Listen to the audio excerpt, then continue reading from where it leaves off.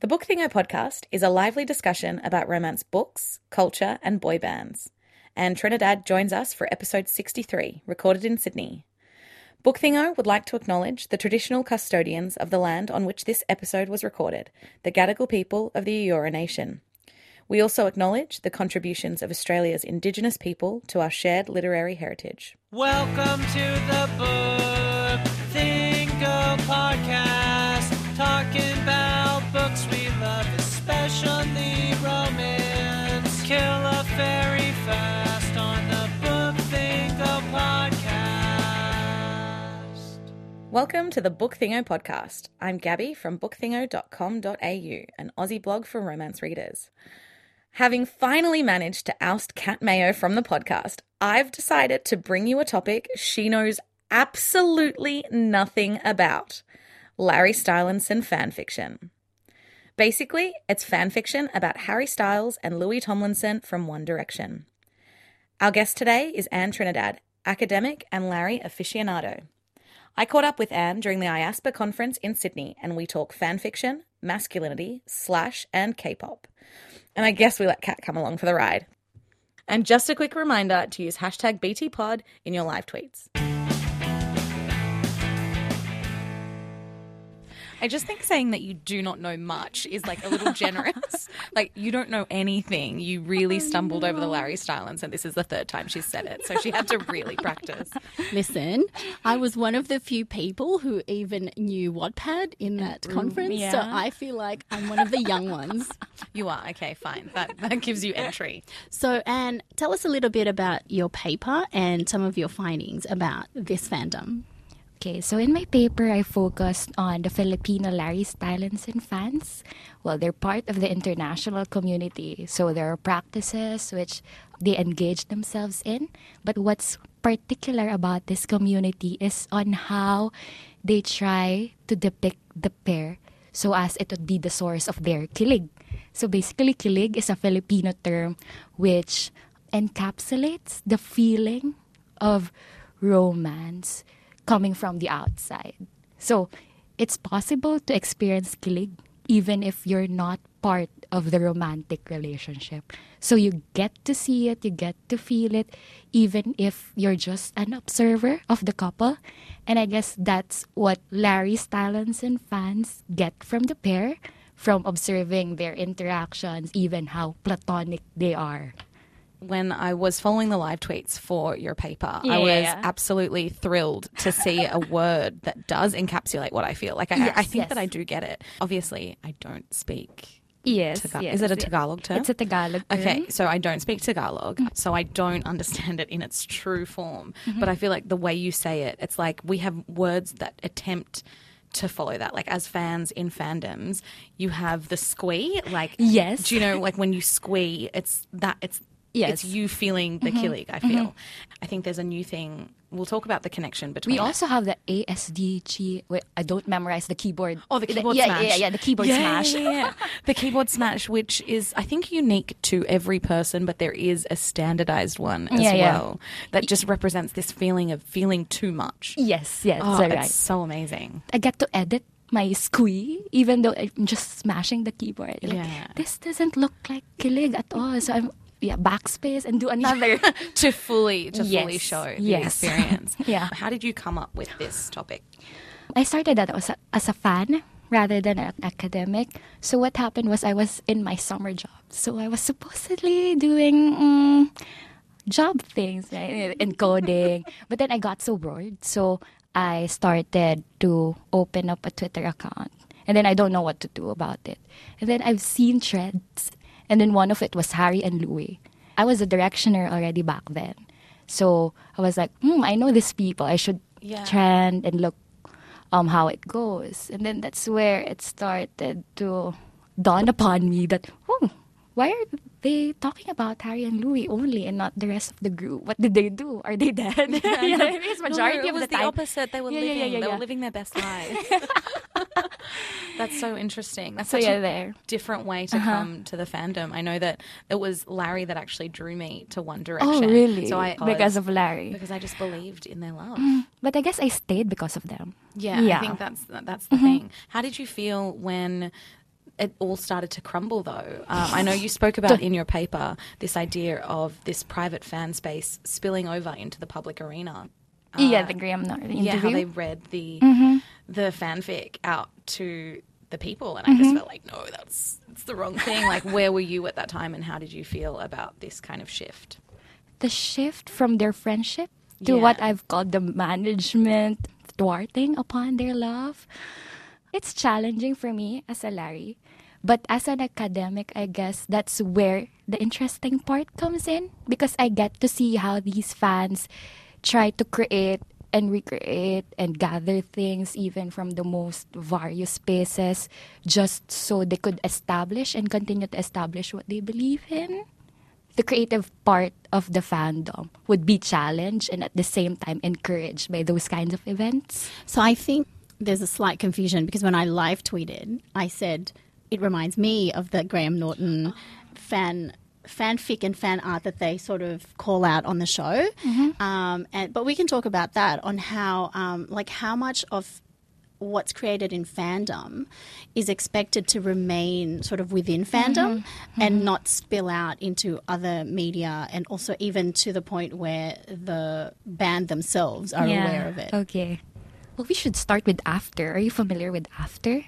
That's the fan fiction I that think was that's published. the very first One Direction fan fiction that was recognized by the outside One It was Direction. almost legitimized when it got published as well. It was legitimized, and then there's an upcoming movie about it. So the Larry fandom would want another version, of course, because this After fanfic focuses on heterosexual romance between Tessa, I think that's the Tessa name. and Harry Styles. So what the Larry sub-fandom did was they created their own after fan fiction. And it's still there in Wattpad. But on the other hand, we also have Escapade by Dolce Picante. It's originally a Larry Stylinson fan fiction. Similar to After, it got published as well by Dream Spinner Press. I'm not quite sure if it's 2013 or 2015. But you can see the discrepancy between these fan fictions that got entered the more popular audience just because they were published.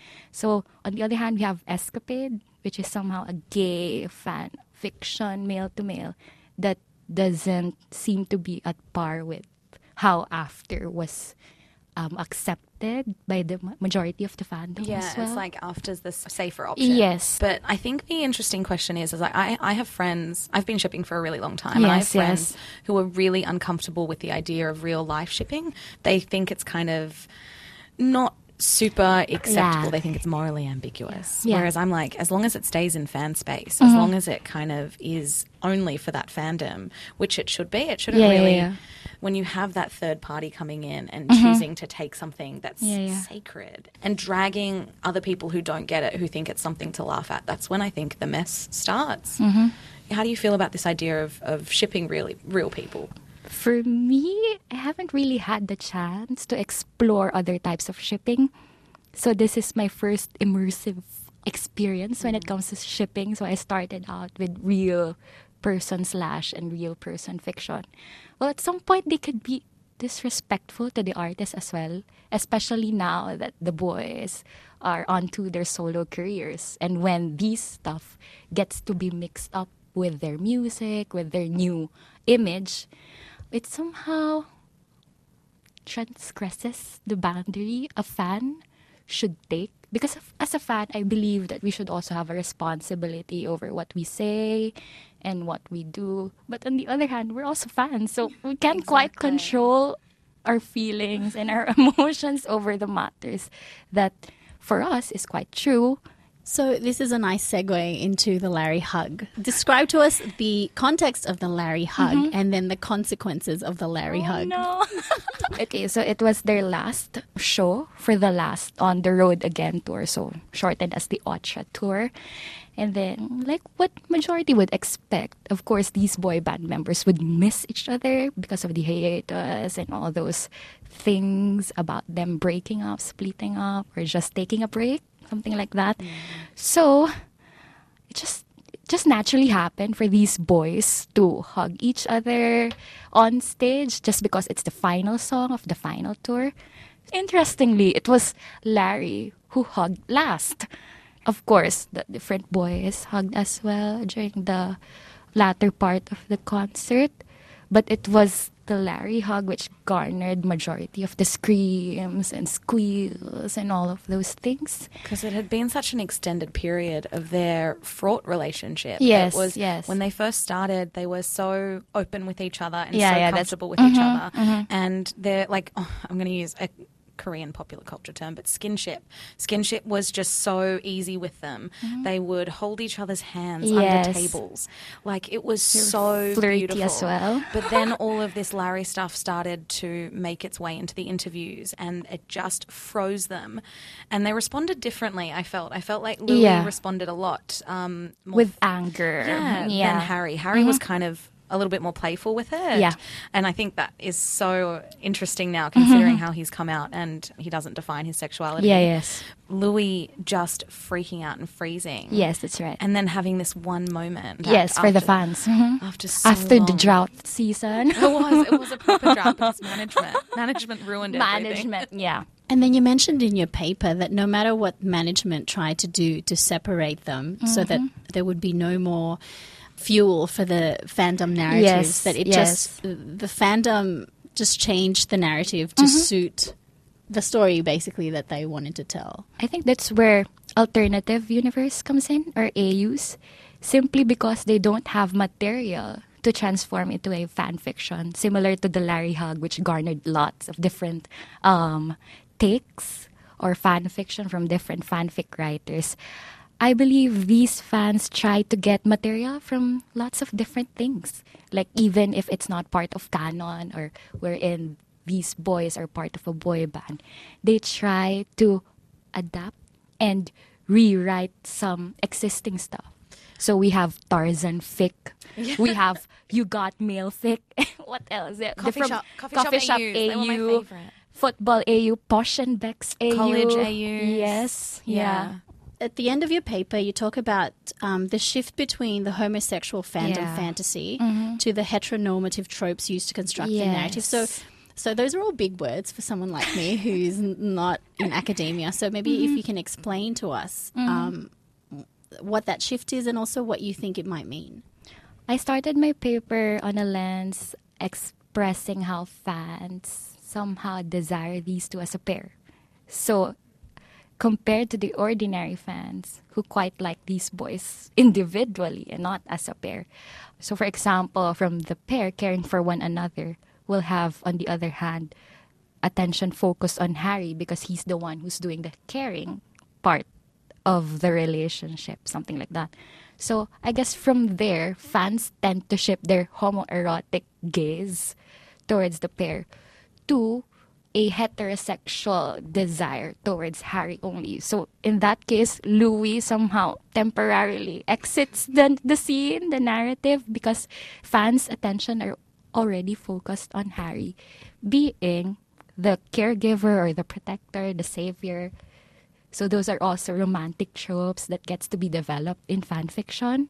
Yeah. I think that's where fan fiction as romance differs from romance fiction, because I think it's very, very rare for a reader to want to be with a hero or heroine themselves, to lust Yes. after or to or write themselves into that relationship. I think there is that kind of awareness and appreciation of one of the characters, but it's definitely Yes. different in fandom when you are crushing on someone Yes, who yes, you that's want right. to crush on someone else Yes. as well at the same time. In which spaces does this fandom most conspicuously express itself? I should say Tumblr. Most Yeah. of the conspiracy theories root from Tumblr. And then because of screenshot and print screen, it transfers from one space to another. So it gets to be uploaded on Twitter, on Facebook. But I think that as shipping has become a lot more mainstream or a lot more accepted by a wider group of people, Yes. specifically slash fiction, it has taken its way into Instagram Yes. and to Twitter. Yeah. So it's not these distinct spaces anymore. It's all of social media because young people are using all social media Yes, platforms. all at once. Yeah. If that's the case, how do you then put boundaries around the private space of fandom versus the public space? that is a hard question because when you're publishing it, it is to be public, it is to be Yes, shared. that's right, that's But right. I also think that there are places on Twitter that even though it's public access, you don't necessarily, you can't necessarily find it. Yeah, that's right. Unless you're following people. You curate your feed to be in a certain way. So Yeah, unless yeah. you're going out and searching for these types of stories, you're You not can't- going to yeah, start, you're yeah. not going to find them. It's like referring to Stan Twitter. Yeah, or I to- was supposed to say that. So there's this section of Twitter. It's just composed of fans.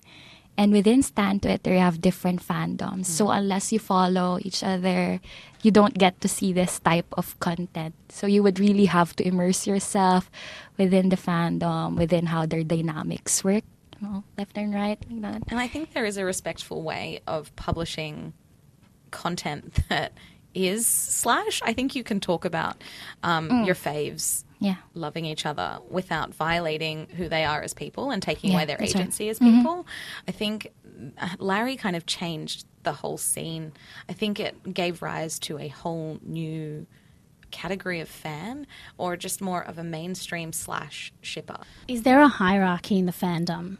Yes, there is. Yeah. I think there are more valued sources of information than others, because Yes, I yes. think when we were talking about management, I was struggling to find the thought, but it came to me later. Management as the villain, when that kind of story or narrative came around, it gave rise to a whole new swathe of conspiracy theories. Yes. And the conspiracy theories, I think, were at a different level to what they were Yeah, before. that's right, that's right. It was like when Louis had his baby. They were analysing the photo of him holding his baby and saying that it had It- been photoshopped. yes. There were a lot of people that were saying, no, that's ridiculous. Like, Yeah, it's yeah, his yeah. baby. But Stan Twitter is Stan Twitter, and things will get... You can't just make them retract what they've just said. From fan fiction to Twitter, it's different. It's really different. In fan fiction space, it's acceptable for me that you do whatever you would want. Because to that's do. a dedicated space yes, for because fan that's narratives. yes. Plus, it's a story. It's fiction. So, as a writer, you have the right to do whatever you would want to do with these characters.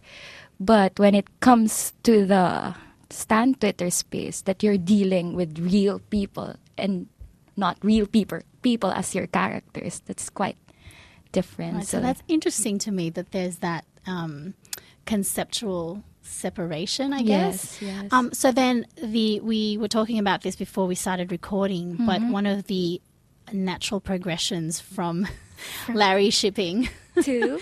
is K-pop. K-pop. Yeah, I think the worlds are so similar but so different. I think for me, going from being a Larry shipper to a K-pop fan was such a natural progression, because where management is the villain in One Larry, Direction yeah. and in Larry's stories, management in K-pop, they're our heroes, because they're the Really? ones that manifest all of these scenarios. It's the variety shows that make them play the paper kiss game, that make them play the Pepero let's game, not- where they have to, haven't heard. they get like a breadstick and they bite and bite and bite until there's like the smallest bit left. There are all of these moments. Like skinship is something that's talking about touching each other, and they use it so casually with each other.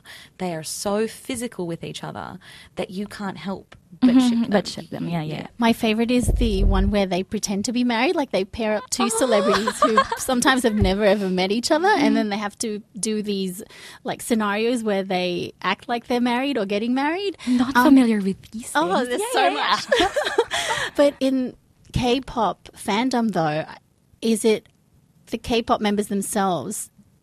They are aware that this is going to happen, right? I think there's more acceptance, and it's like not unusual for this to happen. I think some of them really, I think they know it is going to happen. There is to some extent, when they have to play the paper kiss game, they know what it looks like. They know how fans respond. But some of them do feel really uncomfortable with it. So some of them just mess up immediately and are just like, no, we're out. And then others get really into it and they're really Yeah. cute about it. I think it comes back to how masculinity is in both cultures. That's right, that's Masculinity right. in the West is completely different to masculinity in Korea. You don't have those really strict gendered categories where you have to be hyper masculine. You That's have right, to that's not have right. anything threaten your sexuality. there's almost something inherently homophobic about it because there's just this denial that homosexuality exists. So though they play with these kind of moments and this skinship, there's only a handful of openly gay Korean idols, and they haven't had a really easy time of it. So they're not queer. These aren't queer spaces. They're not safe queer spaces, which is so upsetting. But at least you're not shamed for it by management. I think that's the difference. That's a difference. Plus, also when it comes to marketing their music and music videos, you can't see how different boy bands from West and from South Korea is being depicted. So you have from the West boys who are in pants, wearing white tops, but boy bands from South Korea, they're really colorful hair, colorful outfits. There's a new trend in K-pop, which I think, maybe it's actually, no, it's not new. It's always been around, but obviously being a new fan, it's just coming to my attention. There's this really subtle kinkiness and often not so subtle kinkiness that's coming out in their clothes. So they wear collars, they wear chokers, they wear harnesses, thigh harnesses, chest harnesses. And for an industry which is pretty chaste, it's quite incredible to have this dichotomy of really kinky and sexy dances and costumes, but then really, really sweet, innocent, in real life persona. But is that partly because the costume is largely performative in K-pop rather than, like, for example, in Western bands, your costume is supposed to convey your identity rather than be a costume? Yeah, definitely. And probably this idea of concepts. Every single comeback, they have a new concept. Yeah. So they're constantly changing, where I feel like with One Direction, it was often static in terms of how they delivered their music. That was the same type of music. That's right. A very similar look. I think it was just Harry who changed throughout the eras of One Direction. Yeah. This is why Harry is your favourite, hey Gab. Yeah, like I love Harry. Harry is so beautiful and comfortable with his sexuality. Yes, and that makes me love him. That's right. And Louis was my least favourite, which he was my least favourite because I think it started happening when I saw him become a lot more uncomfortable with Harry and freeze Harry out. That's what I saw. And as someone who shipped them, to see someone like Louis freeze his best friend and his secret lover it was heartbreaking. It was heartbreaking, and it just made me not like Louis anymore. Yeah. Well, that's the other point of view, perhaps, that I didn't quite foresee when I was doing my paper, because I was really focused on management as a villain. So perhaps it was Louis being controlled by the management. So those are the other conspiracy theories. That's a different story. Yeah, that's a different story. So, Anne, the Philippines also has fan culture. Yes, generally in its local industry.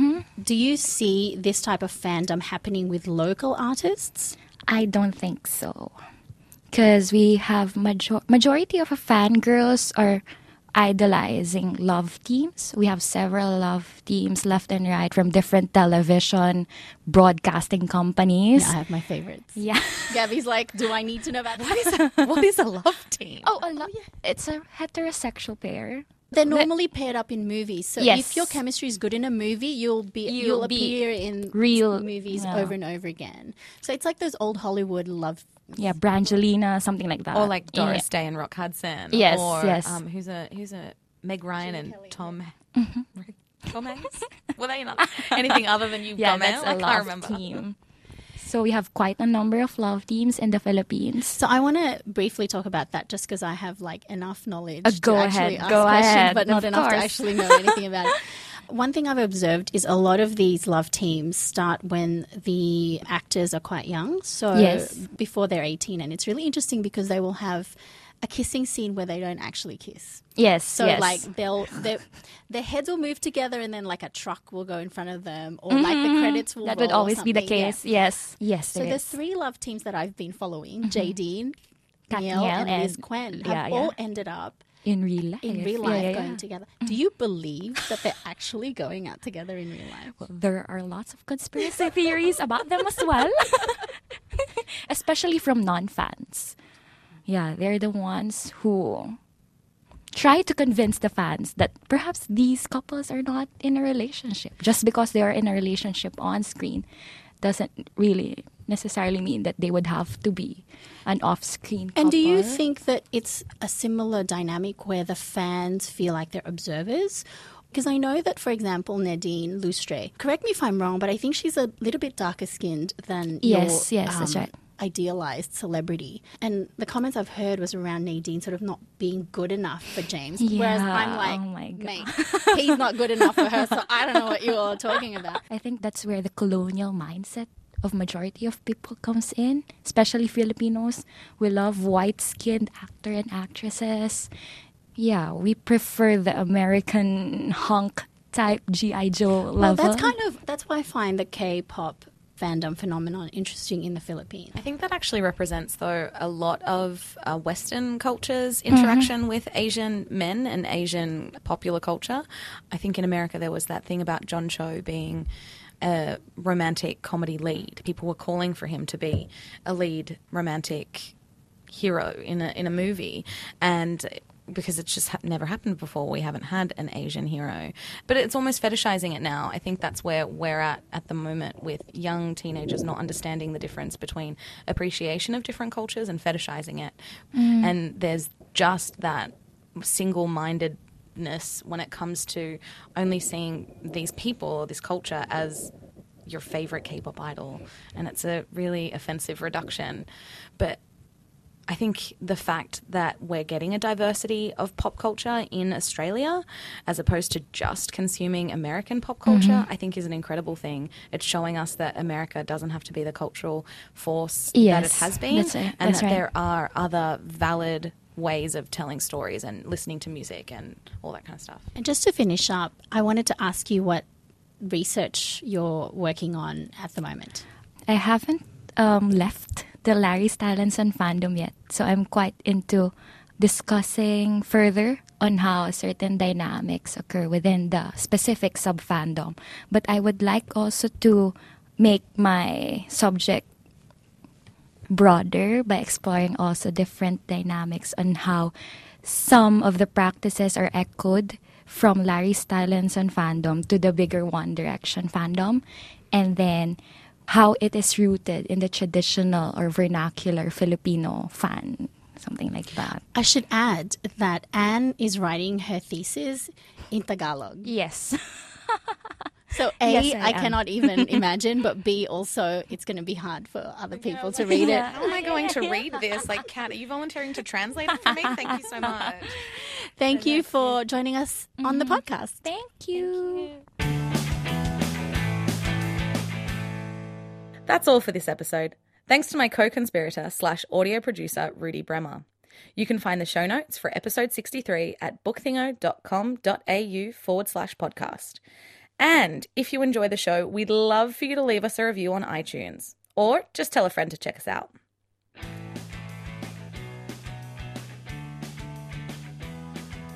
In the next episode, Book Thingo will celebrate our 3rd podversary. In the meantime, visit us at bookthingo.com.au and have a fabulous fortnight of reading.